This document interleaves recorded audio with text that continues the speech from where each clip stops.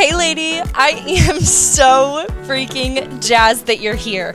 My name is Emily and I am a clinical social worker deeply passionate about what's going on in between our ears.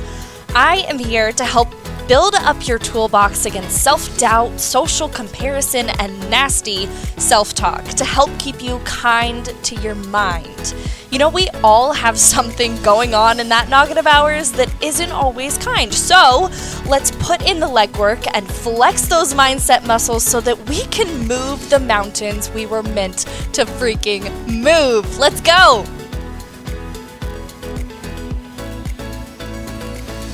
What is up, my dear? I'm so glad that you are back to chat with me again on the Kind Mind Project, because today's episode is going to be a quick one. Okay, I want to plant a little seed for you with a concept that I have been thinking about, and I imagine you probably have encountered as well. So here we go. A lot of times when I am experiencing any kind of like intense emotion or something that is super uncomfortable, maybe I am getting really anxious about an interview, or I am having a lot of fear associated with change, whatever that big uncomfortable emotion is, a lot of times I am having this whole side conversation with myself that is extremely critical, right? I don't know if you relate to this, but hopefully you do. I am the kind of person where the immediate afterthought to a big emotion is like, oh my gosh, Emily, you're ridiculous. You should just be able to handle this, right? It should just be fine. You should be able to tackle it and be fine. Rather than looking at other human beings who are rightfully anxious about something and being like, oh yeah, they're worried about it. Yeah, they're having a response. And my immediate afterthought is with judgment of myself. And I realize that I've truly been doing myself a disservice. And I imagine you have been too. I intentionally today went a little bit more sciencey than we typically do, because I think it's important. Our bodies give us so much data that goes unused. Our bodies give us so much information on a daily, freaking hourly basis that we don't utilize. We experience it and we get through the moment, but we don't use it for the future. And so today I want to chat with you about how we can shift some of that emotional data into intelligent action. Now, what do I mean by emotional data? Well, I want you to think of a time recently where you were really worried about something, or maybe overwhelmed about something, and you started to feel that sensation in your chest of your chest being really tight, or maybe you're breathing really shallow. Maybe you start to sweat a little bit. I'll be honest with you, this experience happened for me recently when I had a beautiful bridal shower organized by my incredible mother. And I'm sitting there at my bridal shower, and I am not the kind of person that enjoys all of the attention being on her. I'm not. It makes me really nervous to do the right thing. It makes me really nervous to say the right thing or have a proper reaction. I don't know. With all eyes on me, I get anxious. And so I was in this scenario, and this is supposed to be a time where we are celebrating together. And yes, we're celebrating me and the start of my marriage, but it's like I have all of my favorite people in the same room together, and all of my worlds are colliding. And rather than enjoying it, I'm taking all of these pieces of emotional data and I'm judging them. I'm sitting there in this room full of all of my loved ones, and let me tell you, this is embarrassing, but it's you, so I feel like I can say this. I was sweating my butt off, okay? I was so sweaty in all the places and so nervous that I the judgment was there, but the biggest thing that my body was telling me, my body threw out that warning sign, that red flag of my personal anxiety, and it was like, wow, you are literally creating a mustache of sweat for yourself right now because you are so worried about all of the things that are not truly necessary.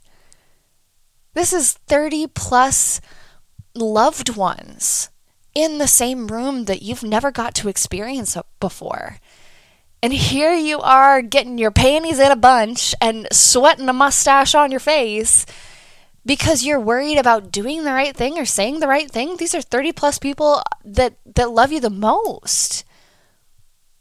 And so looking back, of course, that whole hindsight thing, looking back, I was like, wow, my body was truly giving me so much information that I wasn't utilizing. Instead, I was just judging it. My heart that was racing when I walked in the door to this bridal shower and all of the anticipatory anxiety I was experiencing, the tightening in my muscles and my shoulders going up to my ears because I was nervous, this clenched jaw thing that I feel like I experience a lot. So many body signals that I was really just freaking out about and were adding to my anxiety rather than providing me the intelligence and the awareness to do something about it. So what do I mean by that? What do I mean by shifting that emotional data, shifting that bodily experience into something that's helpful? Well, initially, we're going to have to ask ourselves a number of questions, right? This is what I'm picking up on right now. I'm really sweaty. I'm sweating profusely and my heart is racing and my muscles feel really tight. And in that moment of observation, I am doing so without judgment. If you are the kind of gal that practices any kind of mindfulness on a daily basis, you know that you're going to have to do this intentionally, but you're also going to have to do it without judgment. So the opposite of what I was doing before. Oh my gosh, I can't believe I'm sweating. People are looking at me. Oh my gosh, right? This is what I'm picking up on right now. I'm feeling really warm and my heart is racing. And so we're going to take that a step further and ask ourselves, how has my energy or my sense of calm been affected by this person, this space, or this situation? And what does that mean? So for me and my example, how did that scenario affect my sense of calm? Well, like I just told you, after the fact, I'm able to say, hey, I don't really love when all the attention is on me. I don't really love when a room full of 30 people are sitting there staring at me, right? Even if they are my deepest loved ones. And then I have to find some meaning in that. What the hell does that mean? What does it mean that makes me nervous? Well, if you've done the kind of inner kind of self-love work that I have in the last couple of years, I took that a step further to say, I most of the time take it as my job to make other people happy and celebrate other people and make them laugh and make sure that they're comfortable. And if you listened to last week's episode, you know that I tend to be a little bit overly responsible for other people's comfort. And I knew that played a part in it too. So I looked at that scenario and I looked at the emotional data, the bodily data that I was being given. And I said, okay, what around me, what person, what scenario, what space affected my sense of calm because it shifted? And what does that mean?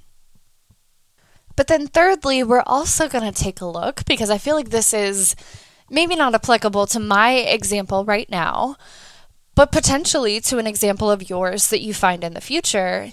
we're going to need to ask ourselves, is this my intuition, my peace, or my trauma, my fear, showing up and responding to the situation at hand? Is this my intuition or my trauma response right now showing up? Maybe it's a gut feeling that is bringing about this bodily reaction. So we're going to first of all have to notice the emotional data and then ask ourselves, okay, is this my intuition? Is this some gut feeling? Is this my body trying to protect my peace? Or is this based on a previous experience? Is this space, person, or situation reminding me of a previous experience that my body is trying to warn me about? And this does not mean that it has to be one or the other, right? This does not mean that it has to be either a gut feeling or my intuition trying to protect me, or a response from a previous experience trying to protect me. I want to make it clear that it could mean all sorts of things, right? Maybe you are just an anxious one like I am, and maybe you're catching yourself in some unnecessary overthinking. We're also going to have to ask ourselves, what is this notification, right, that my body is giving me? What is this notification trying to teach me and trying to communicate to me? I think for me personally, it was that I was getting in my head and self-sabotaging. My body was communicating to me, hey, you're getting yourself all worked up about this thing that you're supposed to be enjoying, that you're supposed to be experiencing fully, and you're stopping yourself from that. You're sabotaging yourself from that. And lastly, what is the best rather than perfect answer going forward? This last piece was really important to me in that scenario. You and I share a lot of similarities if you show up to this podcast on a weekly basis, but one of the things that I imagine we share is this struggle with perfectionism. This struggle with perfectionism and doing things right and doing things kindly, and the way that we go about our actions, there's a pressure to do it perfectly. And so in this scenario for myself, I had to ask myself, like, what is the best next step rather than the perfect next step in this scenario? And for me, that communicated a lot. You're putting so much pressure on having the perfect response, or giving everyone in that room the perfect amount of time, or saying the perfect thing. Like, you are putting so much pressure on that you're not allowing yourself to experience it. So instead of trying to make it perfect, what is the next best thing you can do moving forward? What is the best rather than the perfect answer going forward? And so, although I recognize that this example is a really specific one, right? Mostly because I take you along this journey with me, my dude, and that is the most current example in my life right now. But I hope it sparked some kind of example for you. We can apply this to all sorts of different things. I imagine anytime we try something new, or anytime we feel particularly triggered or activated by something, that's some emotional data coming through that is not just there for shits and giggles, right? It's there to inform our actions. But it can only do that if we listen to it.